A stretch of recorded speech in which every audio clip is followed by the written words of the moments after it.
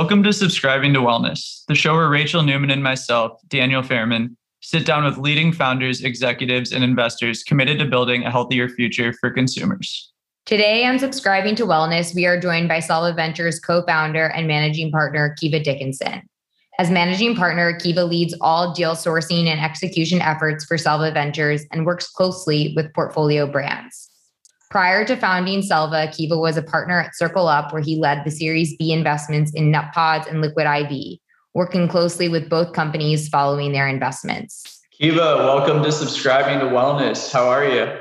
Doing great. How are you guys? We're Awesome. Good. We're so excited to have you on the show today. I'm excited to be here. Anyways, we wanted to just kick it off, and maybe if you could just tell our listeners a bit about your path from TPG to then to Circle Up to now forming Selva and all in between.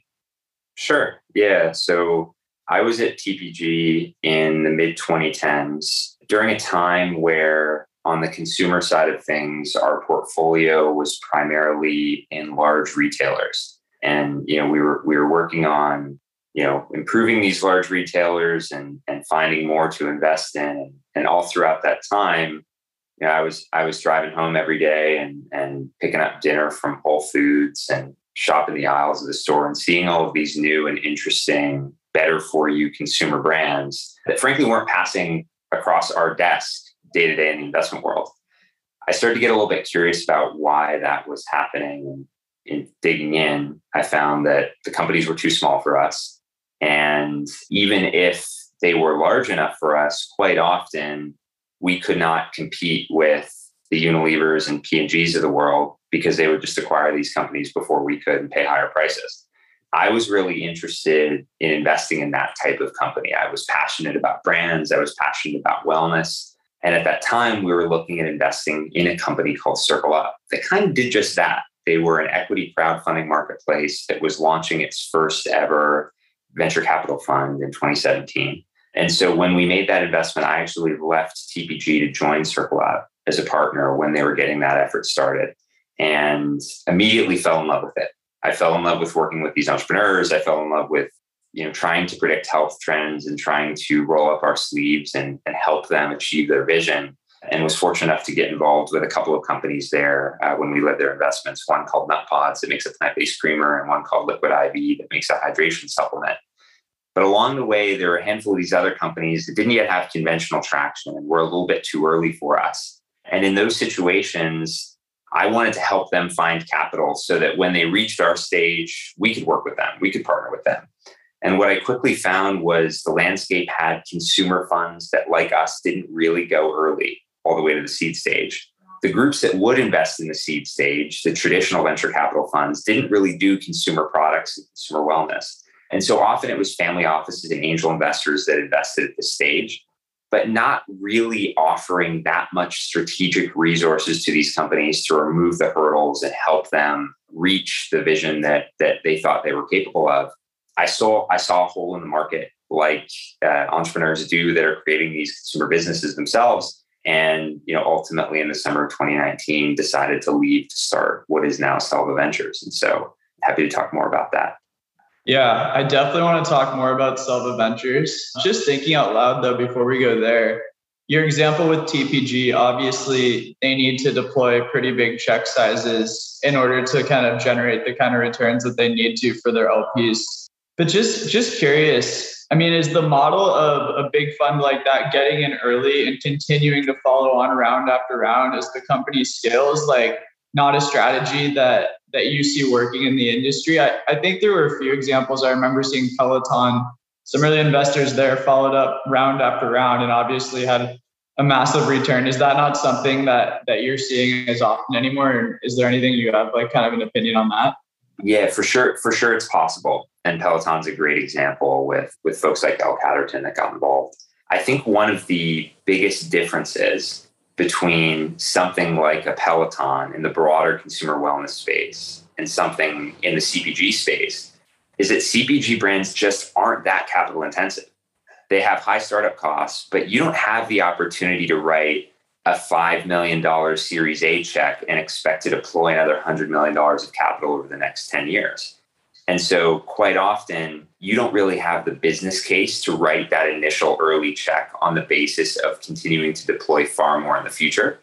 As a seed and Series A investor, that's exactly why I find it so attractive, in that these businesses can reach exit raising less than $25 million and create, in many cases, venture-like outcomes. Yeah, absolutely. Could you just talk a little more on that earlier point, just about how kind of the consumer ecosystem has evolved over the last few years to make it more enticing for great entrepreneurs to come in and find great companies? Yeah, definitely. So we like to talk about there being 4 dominant factors that we are seeing drive the feasibility of a venture ecosystem and the attractiveness of a venture ecosystem in CPG. The first is consumers are demanding better and healthier products to put in, on, and around their bodies.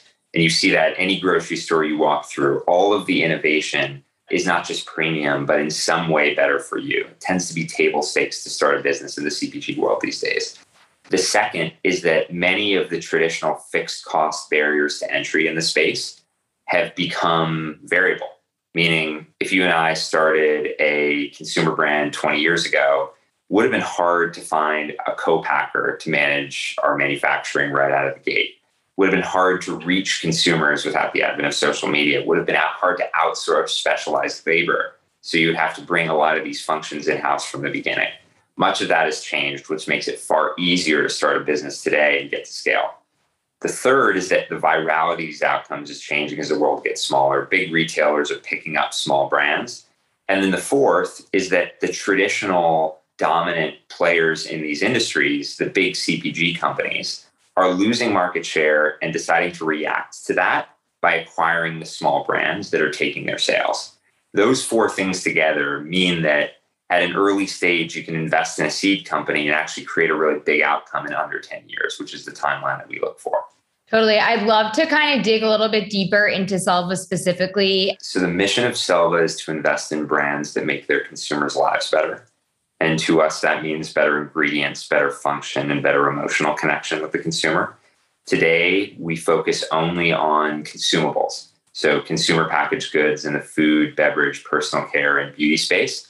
We think that those businesses have a number of attractive dynamics. They have real product differentiation in many cases. There is a repeat usage that from a business model is really attractive.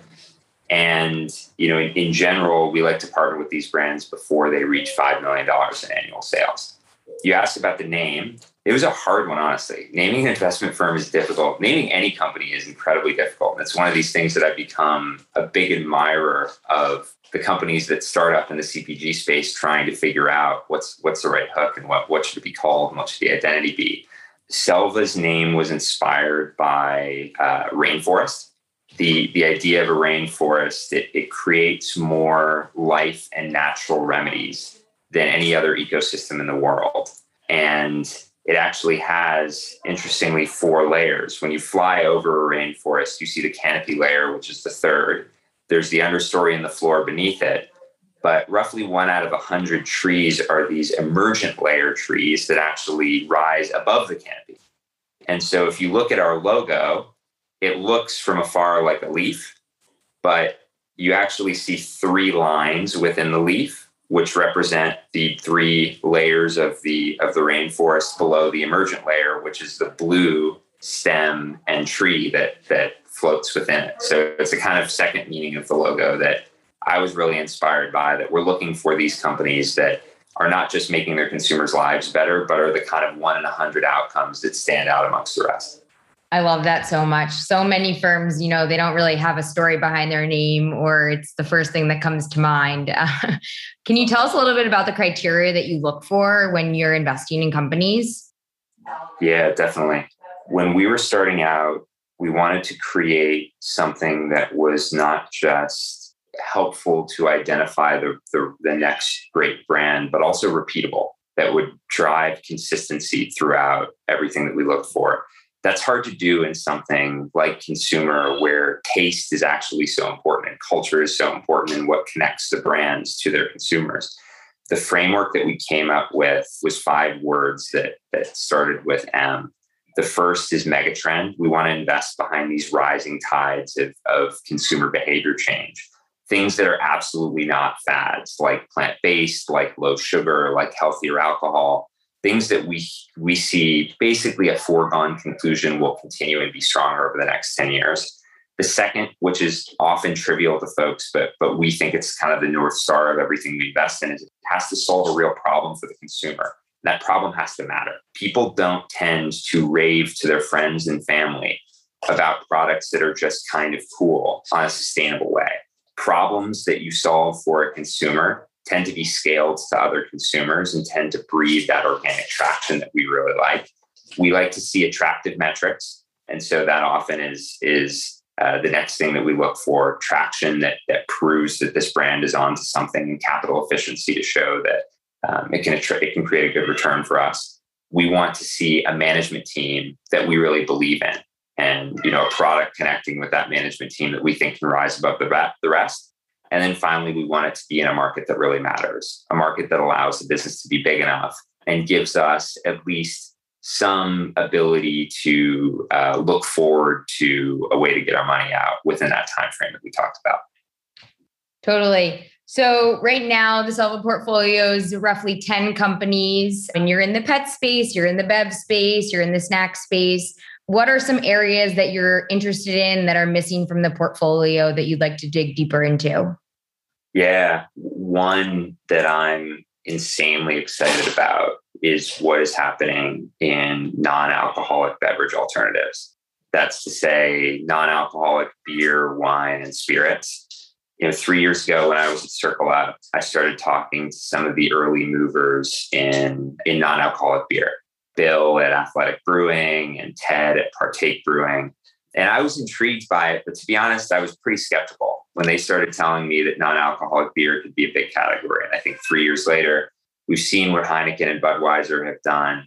We've seen what Athletic and Partake have done in growing their businesses. And people who were absolutely not non-alcoholic beer drinkers now have their fridges stocked with one of those two brands. I think that that's going to play out in a big scale in spirits and wine.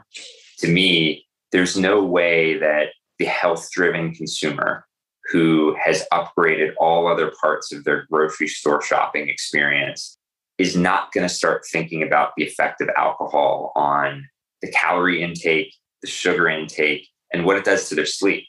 We now all wear Apple Watches, Whoop bands, Oura rings, you name it.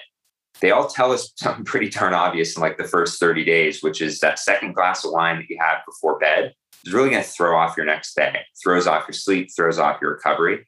And that is a huge reminder that when you drink, you need to be more intentional about it. It doesn't mean not drinking at all, but sometimes it means mixing in one of these non-alcoholic alternatives or having the non-alcoholic alternatives on weeknights and have your normal glass of wine on the weekend.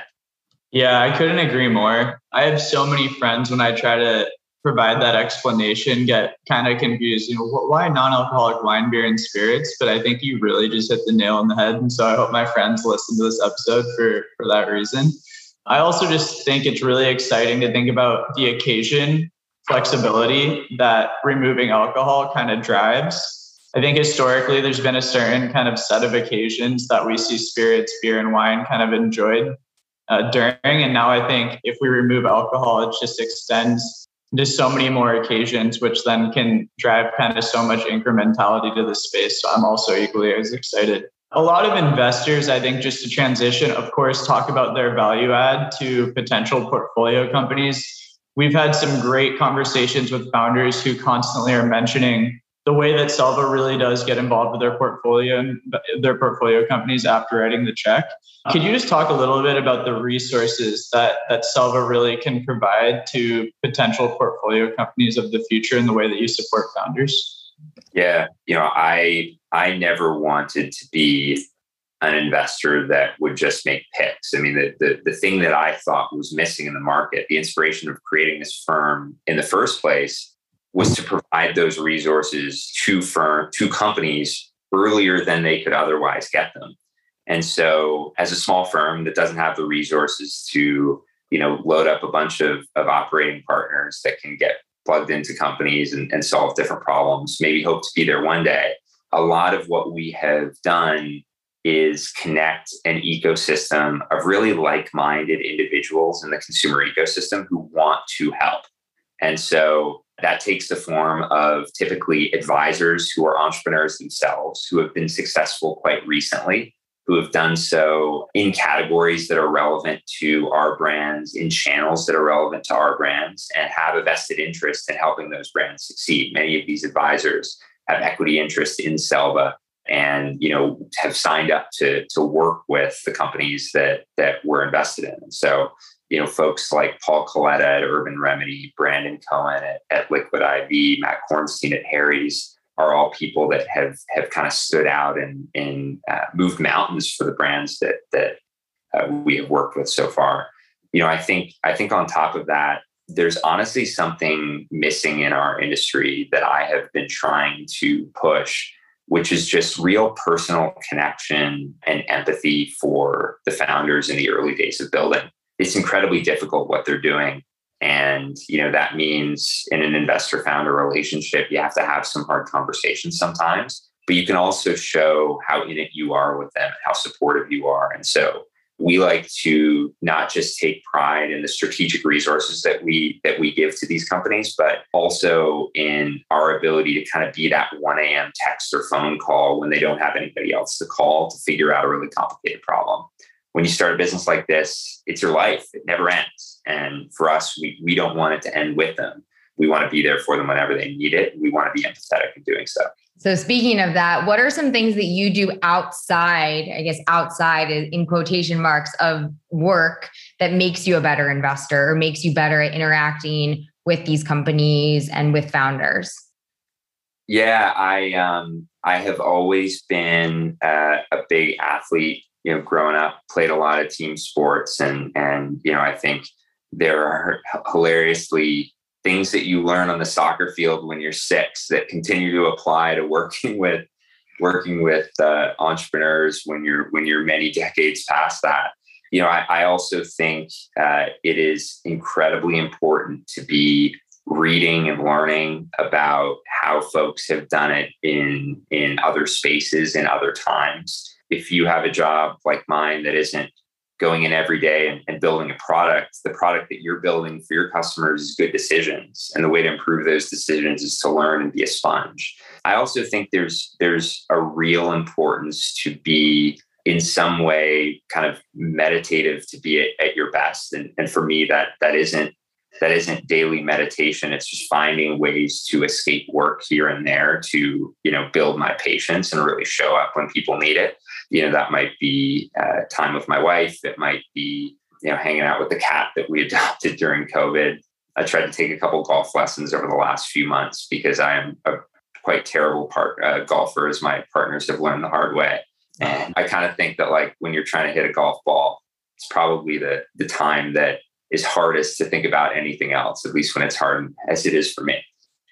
Yeah. As college athletes, former college athletes, we can definitely relate. I think some of the lessons that I learned from playing tennis in college, I still bring with me today to the workplace. And I think that stays with you forever. And I think also one thing I've learned is, working hard in the office is super important, obviously. But at the same time, I think sometimes your best ideas come from when you completely disconnect from work and just kind of zone out in whatever activity you're doing. So that also really resonates. One last question before we like to go into our rapid fire section.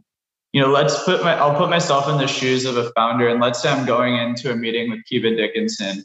What is one thing that I can really do to really get your attention, and impress you compared to, the so many founders that you're constantly meeting with on a regular basis? Whether that has to do with the company, personality, whatever it is, what is one thing that you get really excited about when you meet with the founder? Yeah, I have this theory that basically every great consumer brand over the past 20, probably more years, could pass what I refer to as the dinner party test, which is that if one of your consumers were to show up to a dinner party and have had your product in the past week, that they would, first of all, choose to talk about your brand. And second of all, have a way of explaining how that brand solved a certain problem in their life that could be really relevantly applied to other people. That's starting with a problem and connecting to the consumer and connecting to how consumers can organically and virally grow your presence of a brand is something that I often feel like gets glossed over a bit when we go straight into, the growth story, the product differentiation against some of the more kind of nuanced competitors, where this is going to be in 5 years, et cetera. I think all the best brands are incredible repeat purchase stories because they fit into somebody's life in some way, and their life is never the same after they have adopted it. And so I tend to like to start with that problem, and everything else can flow from it. I love that. We'll work on our dinner party appearance with Kiva soon. We'd like to transition to our rapid fire section. So first thing that comes to mind, don't overthink it. Guilty pleasure. Probably after talking about non-alcoholic, I love trying some of the new different alcohol innovation on the market, whether it's, a hard kombucha or some of the new RTDs. And after doing all the research that I do about how much it screws up my sleep and health, I still love to dabble in it. So I've got to go with that one. Love it. San Francisco or LA? That's hard. I love San Francisco. It's been my home longer than anywhere other than Toronto, where I grew up. It's so beautiful. I have so much fun here. But LA professionally is just the mecca of health and wellness. So I find it just so energizing when I go there for a couple of days and meet with all the people and walk through Erewhon. So I call it a tie if that's allowed. Fair enough. Favorite SF restaurant? Ooh, I love this pizza place called Joya. It was on Polk Street. It moved down to Hayes Valley, so I don't really go as much anymore. The best meal I've ever had here is probably State Bird. So good. Love State Bird. Time of day you are most productive? Unfortunately, also like 10 p.m. to 1 a.m. That is a time that I've tried to be forcing myself to sleep. But whenever there are like long-term projects that I need to be kind of creative and zoned in on, that has always been my kind of flow state time. Chocolate or vanilla? Vanilla, much to my wife's dismay. Favorite movie? Jerry Maguire, which if at a longer podcast, I can explain how it kind of inspired me down this path of business and eventually working with entrepreneurs. Very good.